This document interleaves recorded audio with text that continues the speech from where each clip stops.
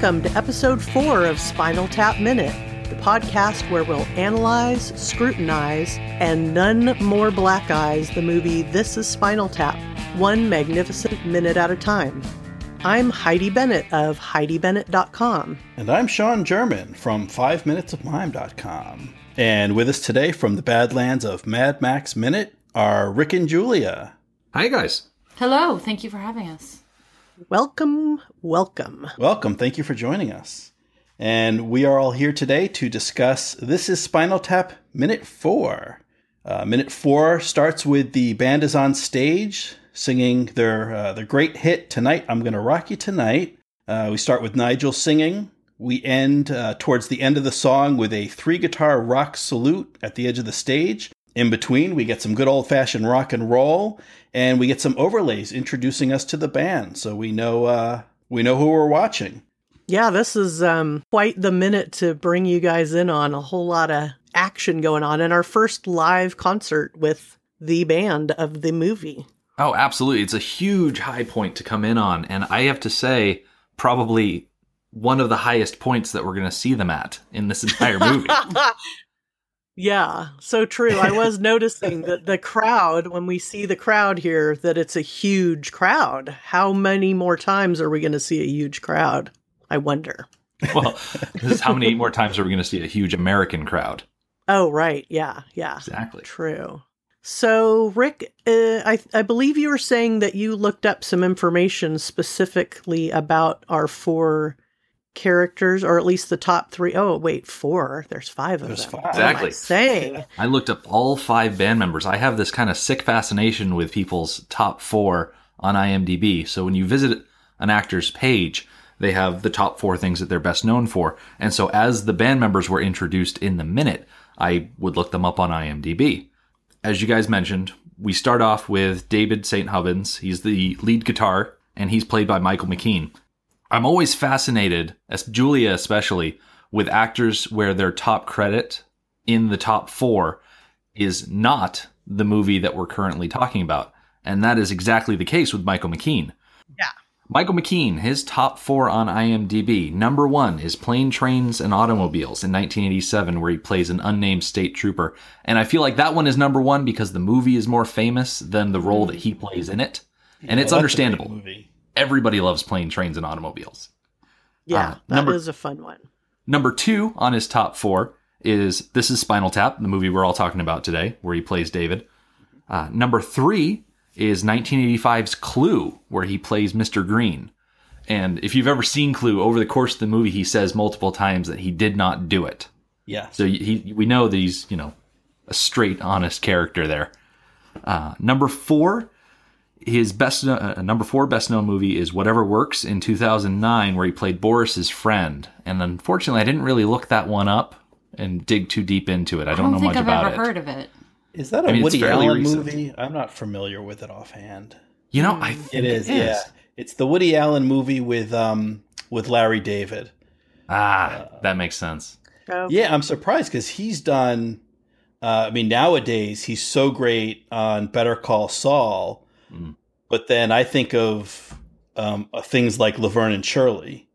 And also, he played I think it's a 2-episode arc on one of the later X-Files seasons, like maybe season 6 or 7, but it's really fun and different. He and David, David St. Hubbins, David Duchovny, he and David Duchovny do this body switch double. So it's more humor, one of the more humorous episodes, but it's really hilarious.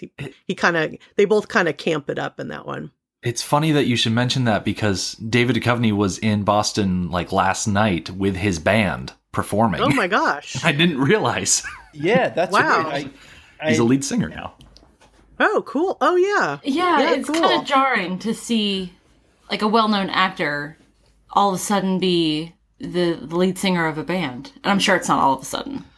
It's probably something like a passion project he's, pursued for years. But it was quite odd. Yeah, and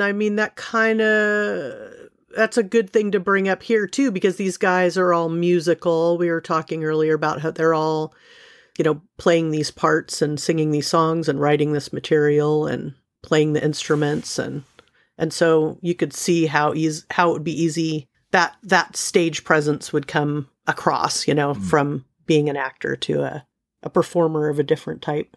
Oh, absolutely. So that's Michael McKean. The next person we're introduced to, obviously, Nigel Tufnell as the other lead guitarist, played by Christopher Guest. So his top movie in his top 4 is This Is Spinal Tap, 1984. He was in 2000's Best in Show, where he played Harlan Pepper. He was in 1987's The Princess Bride, where he played Count Rugen, the six-fingered man. Yes. Which, as Julie and I were really thinking about this idea, okay, so he's got 6 fingers on one hand, well, he's got 5 on the other. Oh my gosh. His hands go up to 11. That is awesome. I can't believe I never noticed that before. Yeah, that just rocked my world. And I have to admit, I'm a fan of The Princess Bride. I'm one of those people who can, quote the whole thing, and I've been watching it since forever. I did not know that was Christopher Guest playing Count Rugen. Oh, wow. I didn't realize it until I read through Rick's notes, and he had it on the list. I'm like, nuh-uh, that's not true. And I go check it out for myself. I'm like, oh my gosh, I had no idea. He does look totally different. For a long time, I had seen his name in the list of actors who appear. For the longest time, I thought he was the minister or whoever's doing the ceremony at the end when Humperdinck and Buttercup are getting married. Yes. I thought that was Christopher Guest, just because there's no one in the movie that looks like Christopher Guest. He looks so it's different. crazy. They slap a beard on him and he looks like a completely different person. Yeah. But I imagine in my head a deleted scene for The Princess Bride where you have a squire and he's bringing things to Count Rugen. And he says, well, Count, why don't you just do more with the 10 fingers you already have? It's like, well, my hands go up to 11. That's awesome. That's so cool. And let's see, A Mighty Wind. I think, Julia, you were mentioning that's a movie that you really enjoyed, too. Oh, I love that movie. It was my introduction to the whole concept of a mockumentary. I remember watching it and loving it so much. And I've seen it maybe a dozen times. And every time, locally there's a restaurant that's called Something Joe's. And I can't remember what the first word of it is. And every time I go E-I-O's.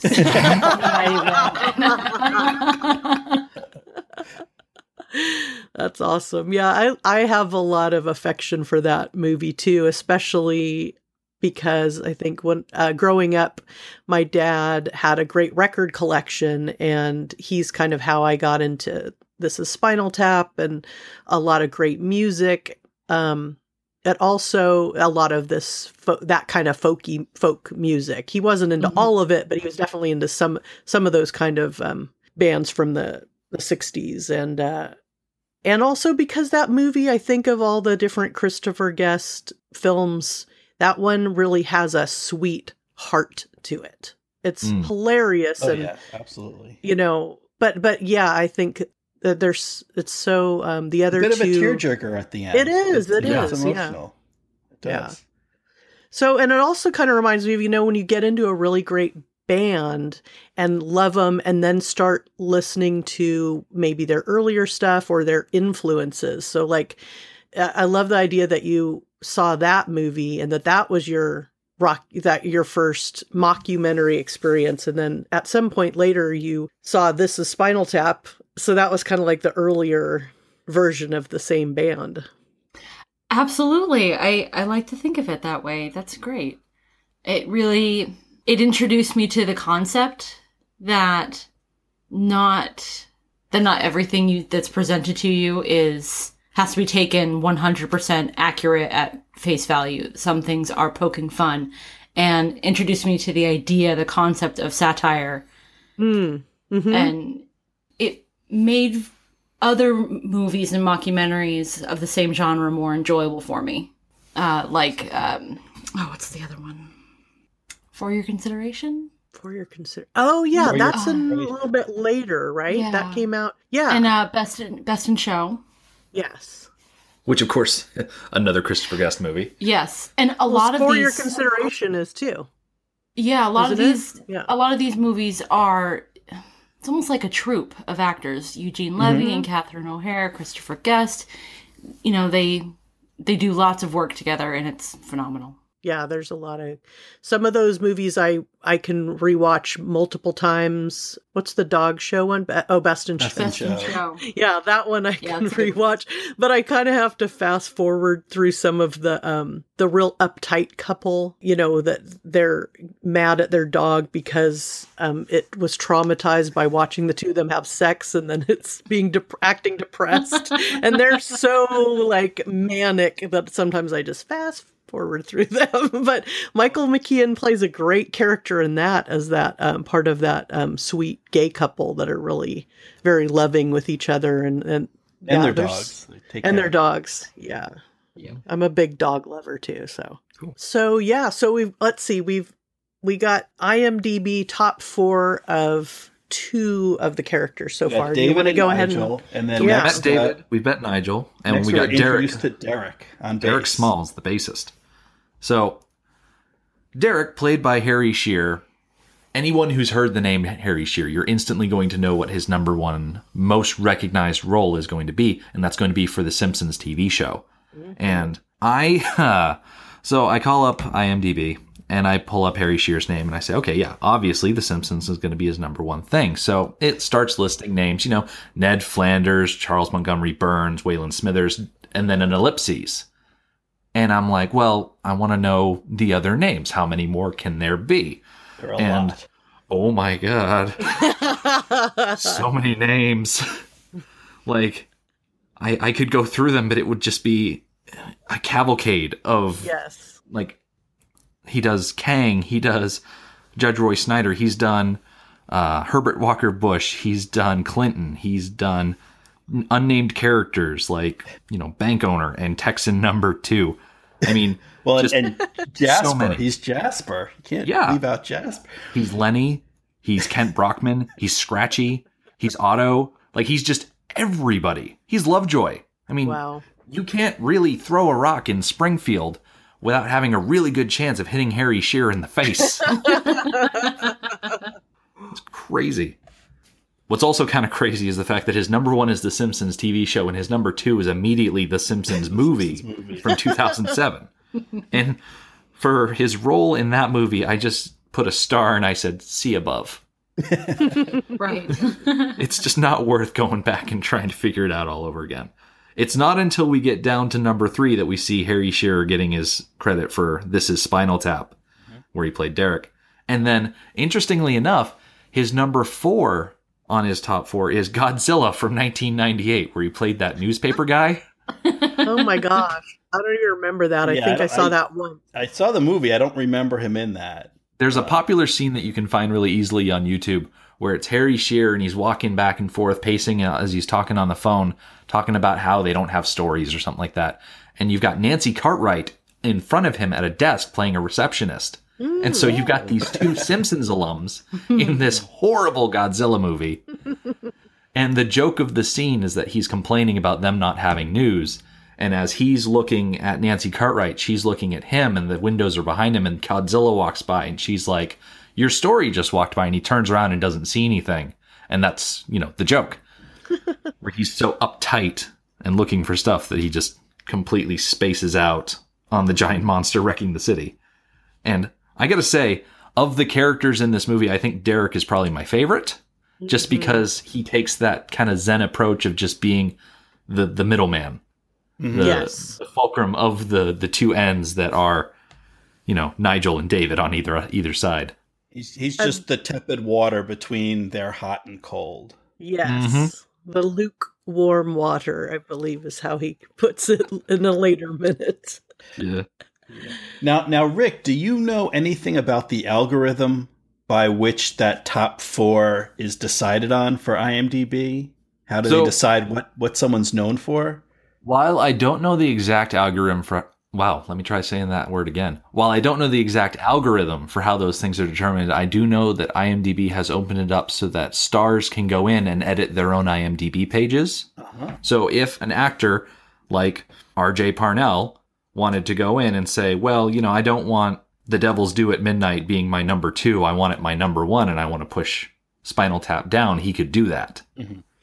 But I have a feeling it's probably a mixture of the popularity of the movie in the overall global rankings paired with the actor and their overall global rankings. It probably matches up those two and kind of spits it out that way. We've found on Mad Max Minute that probably about 2/3 of, if not higher, probably like 4/5 of all the actors that we look up on IMDb, Mad Max is pretty much always their top credit because all they've ever done beside that is Australian daytime television.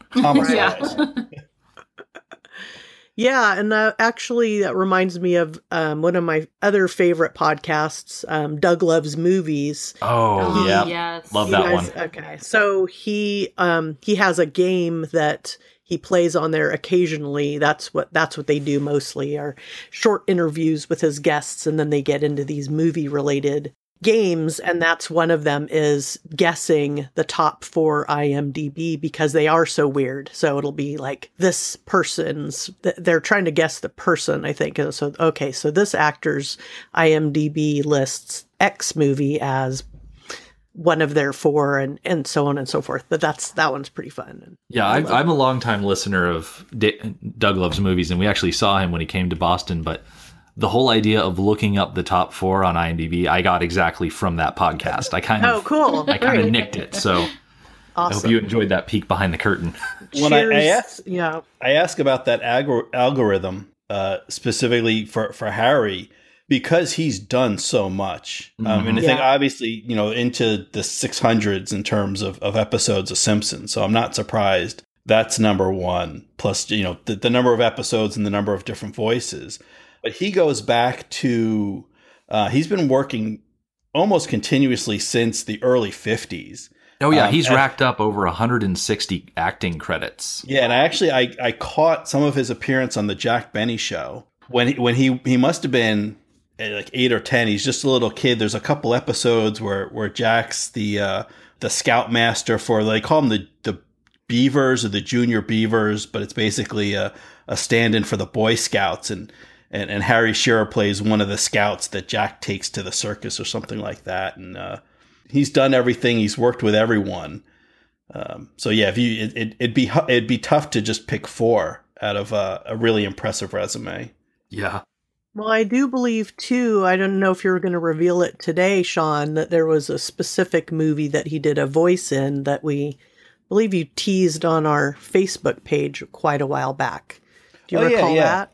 Yeah, I'd forgotten about that. Yeah, I should mention that. So a lot of our listeners probably know this, but one of the tie-ins between Spinal Tap, or This Is Spinal Tap, and Star Wars is Harry Shearer, that he has some uncredited voiceover work in the original Star Wars in A New Hope. So he's one of 3 actors that I know of that are in This Is Spinal Tap that also make appearance in the original Star Wars trilogy. Now, I guess he doesn't really make an appearance. He does some voiceover. I think it's Imperial officers on the Death Star. But he doesn't make an appearance, but his voice makes an appearance. So that's number 1. And then we'll leave it out there for a future minute for 2 and 3. There's 2 other actors from Spinal Tap that are also have a Star Wars tie. So that's a nice little tie in there, a little kind of Easter egg and something to tease to look forward to in future minutes. So you'll have to come back and keep listening to find out who the other 2 are. That is spectacular. Yeah, I definitely will, because now I'm very curious. we hooked you. You caught me. The hook. Yeah. So the next member of the band that we're introduced to is, on drums, we have Mick Shrimpton. Yep, played by R.J. Parnell, who actually does he have 4 things in IMDb? I think he has pretty much exactly 4. Spinal Tap being the top one, where he plays Mick Shrimpton. Number 2, The Devil's Due at Midnight, 2004, where he played unnamed drummer. He's got a type. And then his number 3 is a movie that has not even come out yet. It's in post-production. It's called Saving for the Day. Its release date is 2017, and he plays a character named Ricardo. And then number 4 is the Just for Laughs Montreal Comedy Festival TV special documentary in 2001. And what I found interesting, I usually like to trust IMDb, and I don't know how smart of an idea that is, but for the 2001 credit, it says Rick Shrimpton instead of Mick Shrimpton. And I thought, oh, that looks odd. Like, why would it say that? And the credit of the Montreal Comedy Festival is repeated when we get down to David Kraft. But for David Kraft, they misattribute him as well. You know, since we're talking about it, so David Kraft plays Viv Savage, who plays on the keyboard, and he's introduced with this amazing little keyboard solo that he launches into. Yes. His number one is Spinal Tap. His number two is 1998's Black Dog, where he's credited as a soundtrack writer. He wrote the song Roadman as David Caffinetti. And then number three, like I mentioned before, the Montreal Comedy Festival Just for Laughs, where they misattribute him instead of Viv Savage. He's credited as Vic Savage. It kind of sounds like the person who was inputting the information for that show maybe wasn't that good. Well, needed some new reading glasses or... Like, I can understand misnaming R.J. Parnell because there's the running joke of the drummers dying tragically. Right. Yeah. So they would replace Mick Shrimpton with his cousin, Rick Shrimpton. I guess that would be ideal. Possible. It's possible. Like, I don't have my book in front of me right now, the companion book, but it is very possible that he could reemerged as a Rick Shrimpton. I will have to research that. I will admit I did not go and search out the TV special documentary of Just for Laughs 2001, but I got a little chuckle out of that. No, that is a good chuckle. So speaking of Mick Shrimpton, I just have a little nugget here. There's a website called hideyourarms.com. And on hideyourarms.com, which I believe is a place where they just kind of highlight different cool t-shirts, they have a post called Every T-Shirt in This is Spinal Tap. And so some of them are ones you can buy. Some of them are just the host of the website talking about them. And so he does have a little tiny bit here about Mick Shrimpton. He says, here we see Mick Shrimpton wearing a Poison, he says vest, so I'm assuming he's British. I think British people sometimes say it's vest or tee with the arms cut off. You would presume that the design was a reference to the band Poison, because, it has the skull and crossbones. It has says Poison on it. He says, but with the film being released in 1984 and the band Poison only forming in 1983 and changing their name to Poison in 1984, that seems unlikely. I can't find the artwork being related to Poison, the band, either. So perhaps the motivation with this design was that poison causes death, and so a band member would wear it. So maybe another thing having to do with him being a drummer and how the drummers usually don't last too long. Oh, that is delightfully morbid. He's just tempting fate. Mick is tempting fate with this shirt. Yeah. So let's see. Did we cover everybody now as far as the IMDb? Yeah, that's everybody in the band, all the way through lead guitar to keyboard. Awesome. Yeah, I'm glad you brought that information because I mostly, as far as this minute, was really mostly obsessed with the set and the audience and meeting each band member and all of their different looks. Yeah, so I'm going to jump in. Let's talk about that. We started talking about Mick's t-shirt, and I kind of took a page from the Rick playbook, and I looked up the IMDb page for Renee Johnston, who is credited for costume design on This is Spinal Tap. And her top 4 in IMDb are something called Fun from 1994. Number 2 is This is Spinal Tap from 84, of course. Down Twisted from 87. And then Night Angel from 1990. and Renee is credited as costume designer on all of those except for Spinal Tap, where it's costume and wardrobe design. The only one of those I'd heard of was Spinal Tap, and then something else deeper down. There's only 6 credits under costume design, and the only one other than Spinal Tap I had heard of was the TV series Red Shoe Diaries. So we have another David Duchovny connection. Exactly. So it gives you an idea where maybe where they're coming from for costume design. And it looks like our 5 band members are showing up for 5 different concerts. Yeah, there's no like common thread. Yeah, so we've got David, and we'll just go through and if you guys have comments or opinions, chime in. I'll start with David, who is wearing, I can only describe it as a silk blouse. Mm-hmm. And what I think of, is he a member of Yes? Does he think this is Emerson, Lake and Palmer? He looks like this is stadium prog rock from the late 70s. It doesn't look rock and roll to me.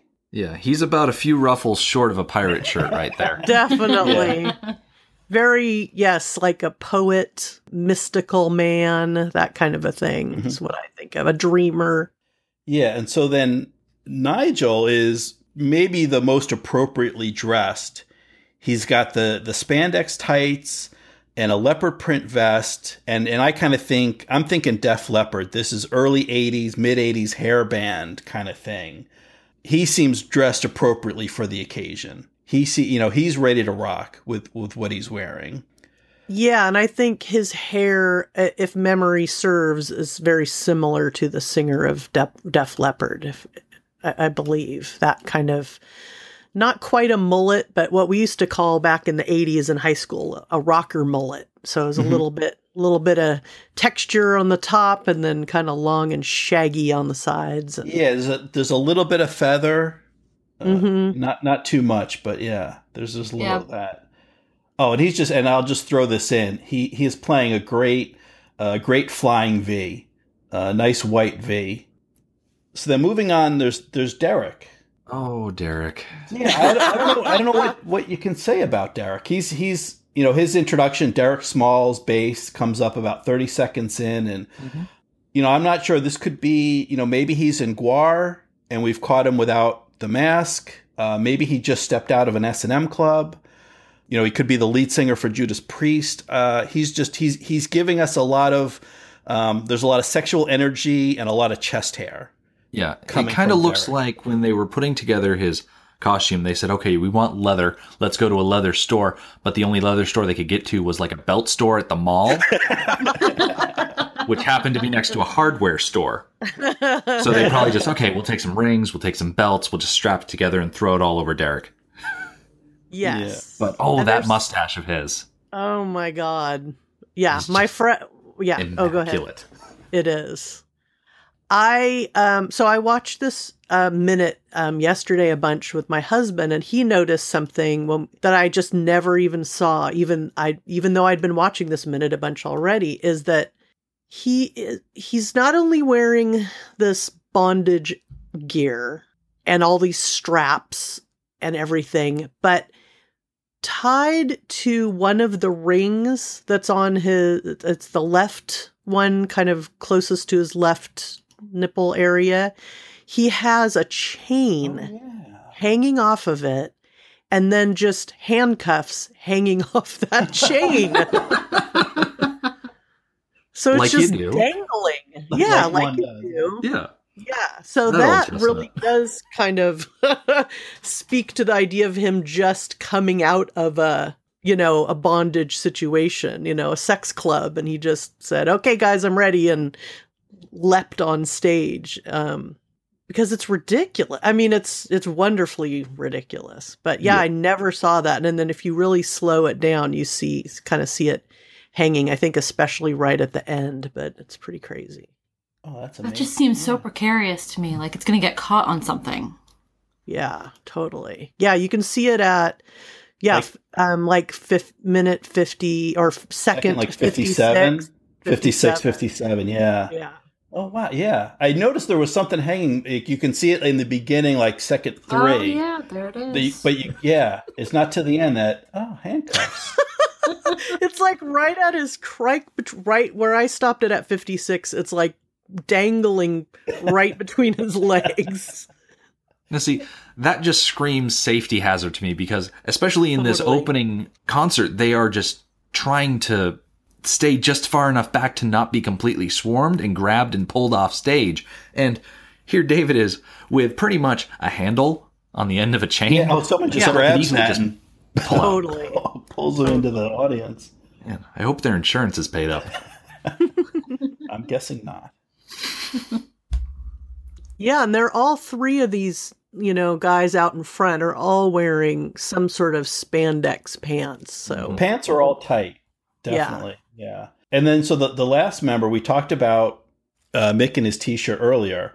Mm-hmm. And then there's Viv Savage, who he looks like the nurse at the insane asylum where the rest of the band are patients. White jumpsuit. Is he wearing like a white jumpsuit? Is that what I can see? That's what it looks like. We don't go too much below the waist, but yeah, it looks like, he's the custodian cleaning up after the rest of the animals. Well, that's funny you say that because I think the way he's playing it's so impressive. He's a real musician. He's really jamming on the keyboard there. But that kind of makes me think if you think of a custodian after hours, I could imagine somebody walking by a piano somewhere after hours and then sitting down and all of a sudden you see them ripping away, like doing something that nobody expects.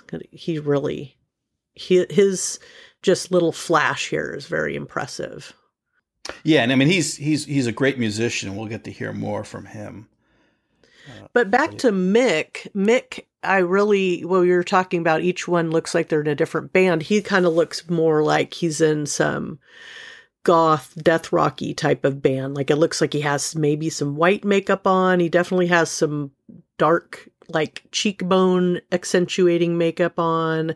I think he has his little headband that I think you would get a little peek of that we'll see a little bit later in the movie, but he has a great look too. Yeah, and just a little bit of Mick Shrimpton trivia. So Rick Parnell played for a band called Atomic Rooster that I've never heard of, and I don't know anything about what they've done. But so that's like his main gig, or the band that I think that he was with for the longest. But I think the most interesting bit of Rick Parnell trivia is he played drums on the Tony Basil hit Mickey. Oh, really? So there you go. So when you're going, oh Mickey, there's a little bit of Spinal Tap in the percussion section there. And there's a lot of percussion in that song. Yeah, there is. That's what I was thinking too. That's cool. Yeah, any other comments specifically about their costumes or stage presence? I think I appreciate that they are all wearing very different things. You get a chance to see, you get the first inkling of their individual personalities.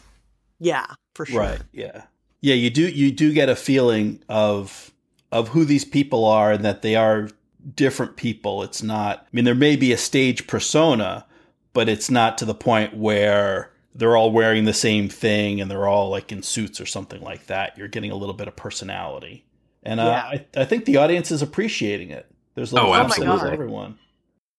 Yeah, my husband noticed too, Brian, he noticed that there's a ton of girls in the audience that are up on the shoulders, up there on their boyfriend's shoulders and leaning in and trying to grab them. And they're like real rabid groupie fans there. So that was kind of fun to check out. And that there's also the security detail in front, and they all have these goldenrod colored t-shirts, and we tried to zero in on the name of their security company on the t-shirts, but couldn't see it even on the big screen TV. Speaking of the crowd, I paused the minute right at second 42, and there's a young woman in a red vest with kind of like a headband, and she's sitting on the shoulders of this guy, and she's just almost close enough to touch Nigel.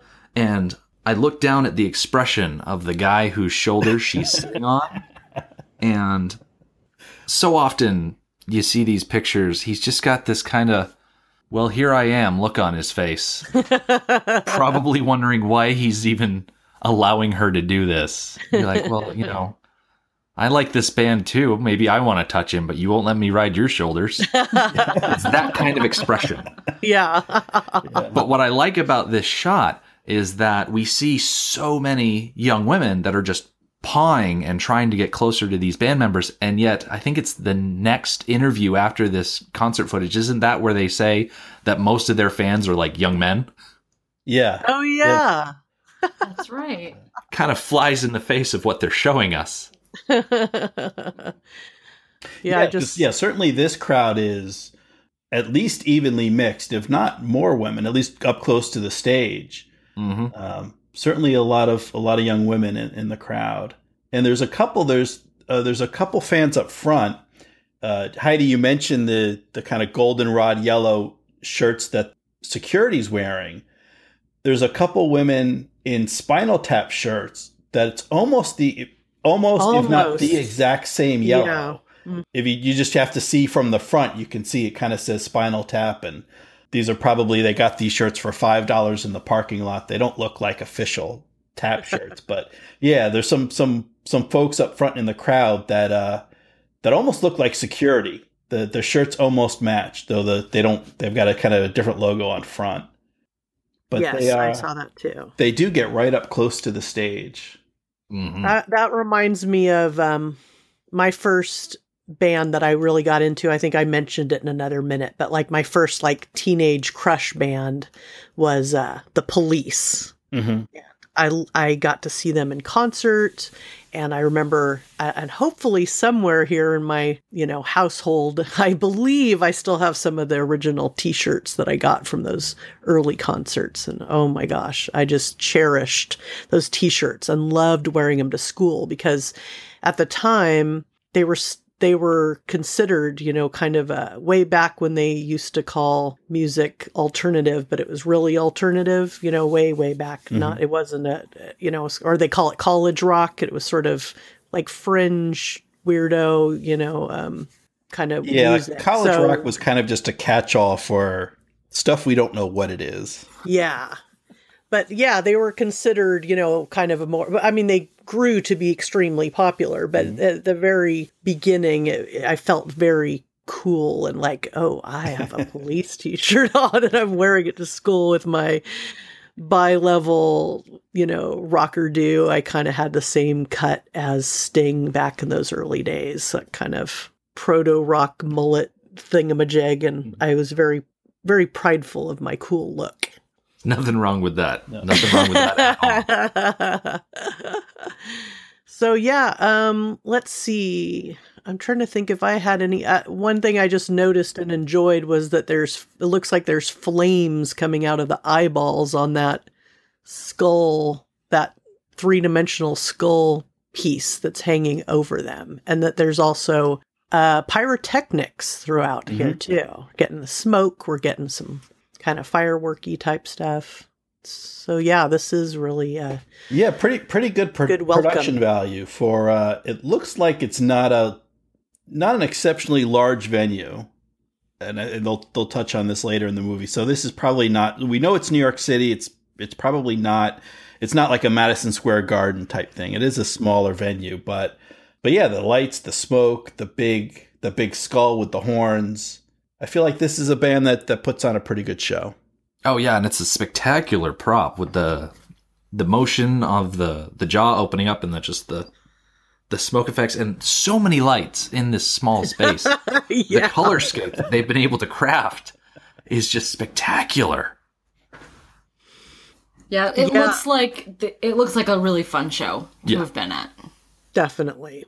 Yeah, and we've even get to see a little bit of a few of the handheld cameramen on the stage capturing the action close up.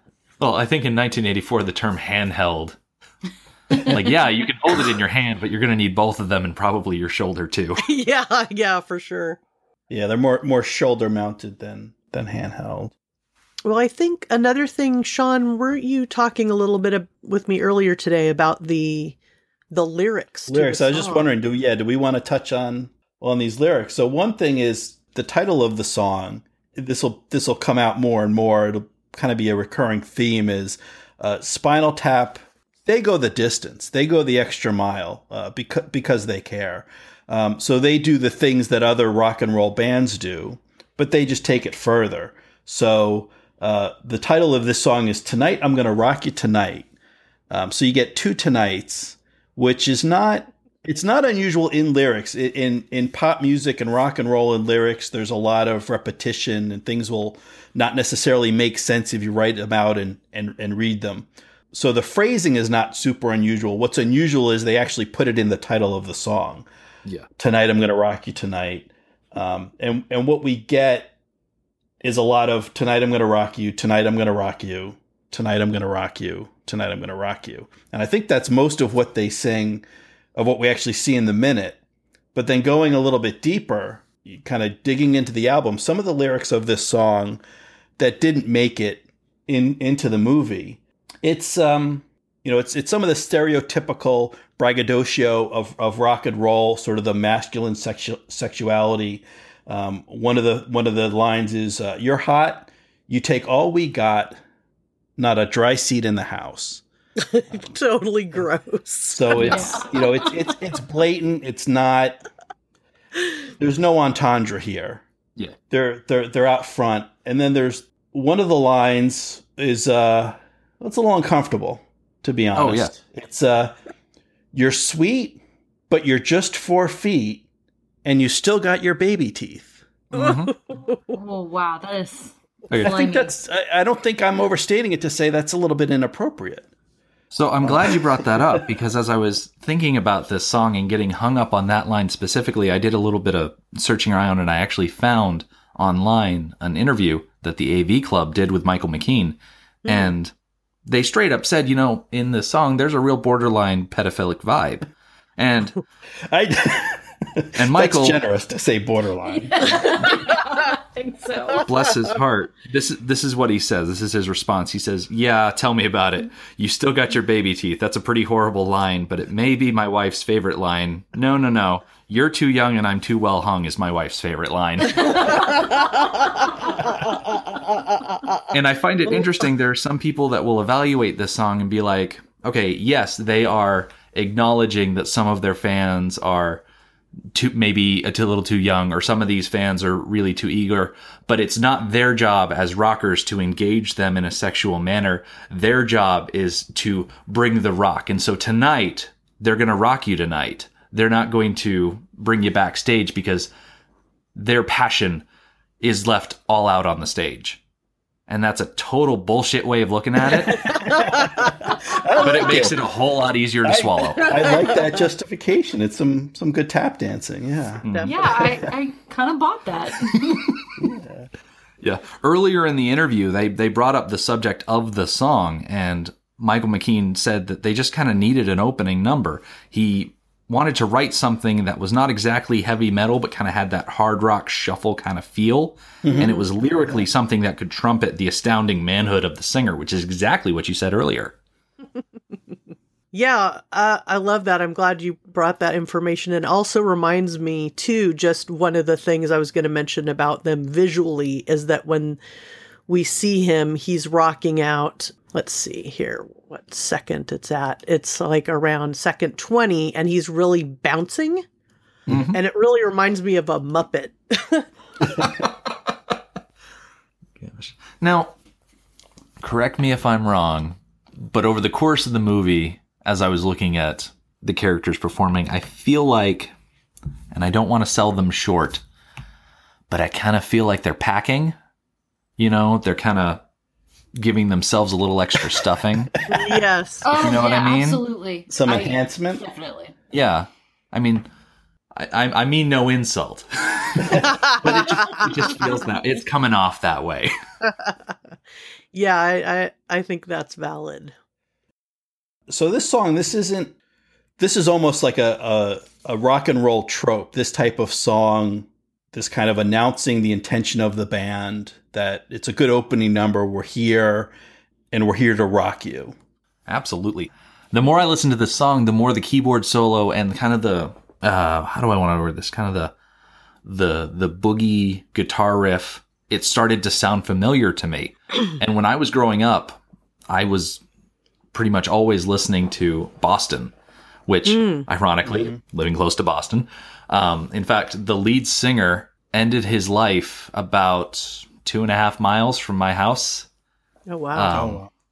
So quick Rick trivia there. Anyway, the song that really reminds me most of Tonight I'm Gonna Rock You is actually their song Smokin', which has a very, upbeat guitar riff that's kind of the bass line to it. Very high energy. It's got this amazing keyboard solo in the middle of it, and it reminds me almost exactly of This Minute Here. So they're really tapping into like you said, a trope of rock music that really resonates with people. And I think it's an excellent introduction to the movie itself. Mm-hmm. Definitely. Yeah, it really grounds it in a lot of reality, even though it's also ridiculous. You can see why people may have thought that this was a real band and a real documentary at first blush. Yeah, that's funny. I never I never made that connection. I'm actually a pretty big, was a big Boston fan, or at least of their first 3 albums. And it's, as soon as you mentioned it, it kind of snaps like, oh yeah, because it's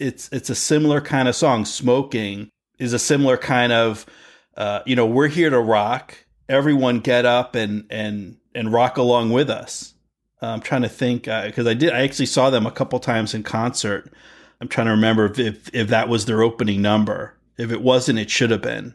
Mm-hmm. So yeah, that's really, like I said, I'd never thought of it, but as soon as you said it, it makes sense. Like, yeah, that's a good parallel in terms of that kind of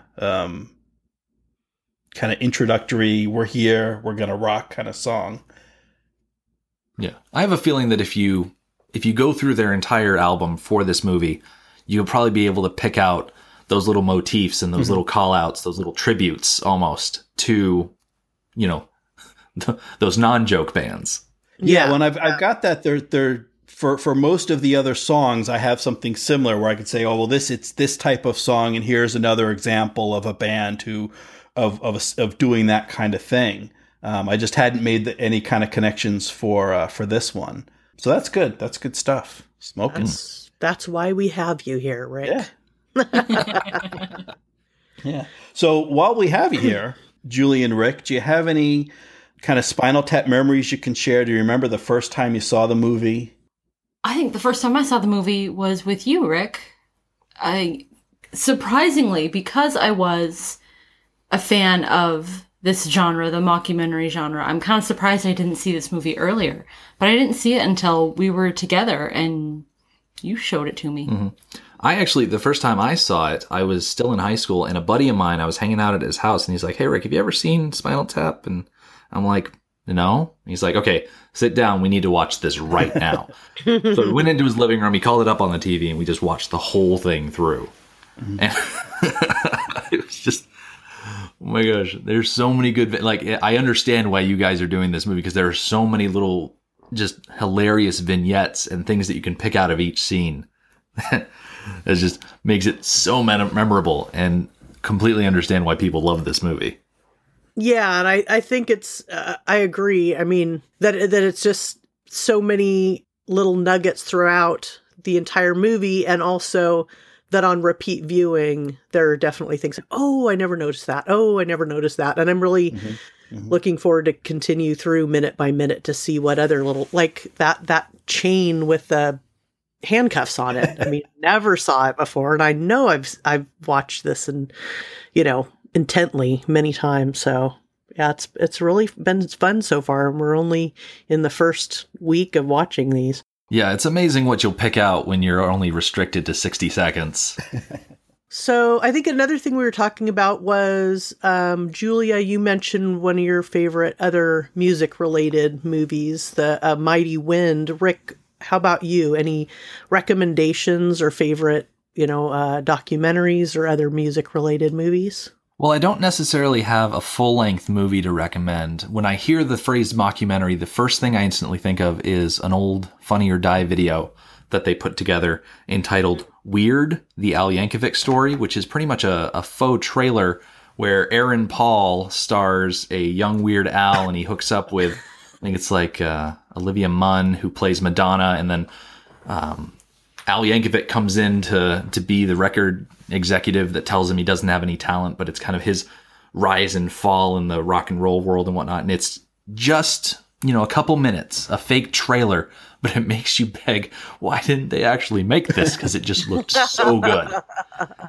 You have Patton Oswalt as Dr. Demento, and he's like, you take song lyrics and make them about food. You can change the world. Like, I want more of that. Oh my God, that's great. So it's really based on his early rise, it sounds like. And it's a super quick watch. You can watch it 7 times on your lunch break if you wanted. Oh my God. I that's a great recommendation. Yeah, that sounds great. I got to see Weird Al Yankovic live just a couple years ago here in Oakland, California, and it was such a fantastic show. And it's an amazing live show, absolutely. Oh my God, so talented. I mean, talk about somebody that I've always been a fan of him, but kind of just a sideline fan. My husband's more into kind of parodies and. Like he likes a lot of kind of parody, kind of goofball stuff like that, but I always admired it. But what was more, like light fan. I don't know how to say it. Like I never bought any of his albums, but seeing him live I just never realized just how his amazing vocal range and like a real ability as a musician, and it was so fun. So and his band, Weird Al, I think is still with the same guys through most, if not all, of his career, all his albums, and I think that's key for parody and for spoofs, that it has to be good. I mean, if you're gonna to draw the line between comedy and a joke. If you want to be a joke band, you don't have to be good. But if you want to do parody, it has to be, the music has to be there for then, that you can then build upon that foundation for humor. So that's certainly true of Weird Al's band. And I think that's very true of Spinal Tap as well, that they parody, they spoof, they exaggerate things for comedic effect, but the foundation of the music and the musicianship of the players, is beyond question. That these guys can play. The joke is not that they can't play or not how they play, and that's true of Weird Al and his band, and I think that's true of Spinal Tap as well. For sure, absolutely, yeah. Well, is there anything else that you guys want to talk about specifically before we start wrapping up minute 4? I think I'm all tapped out. Oh my God, our first person to say that. Great. Oh, wow. So I'm going to start wrapping things up here then. We hope you've enjoyed the 4th episode of Spinal Tap Minute. Our theme music is by our upcoming guests, Aloha Screwdriver. We have them on our schedule, so we're really excited to get those guys in so that we can talk about music and talk tap. You can stay connected with us by visiting spinaltapminute.com, and you can find all of our social links there and the very important subscription link. And after you subscribe and listen, we hope that you'll even go in and give us a 5-star review and tell everybody how awesome we are so we can, find more fans and more Spinal Tap fans. It's easier for people to find us with that magical algorithm of iTunes if people go in and give us reviews. And so that would be really helpful. Appreciate you spreading the word. Well, I just also want to add that we've got a Spinal Tap Minute hotline. You can call us at 419-TAP-TAP-6. That's 419-827-8276. So you can just share your Spinal Tap experiences and memories with us, and maybe we'll share those on a future episode. And so Julie and Rick, where folks that want to hear more from you, where can they find you?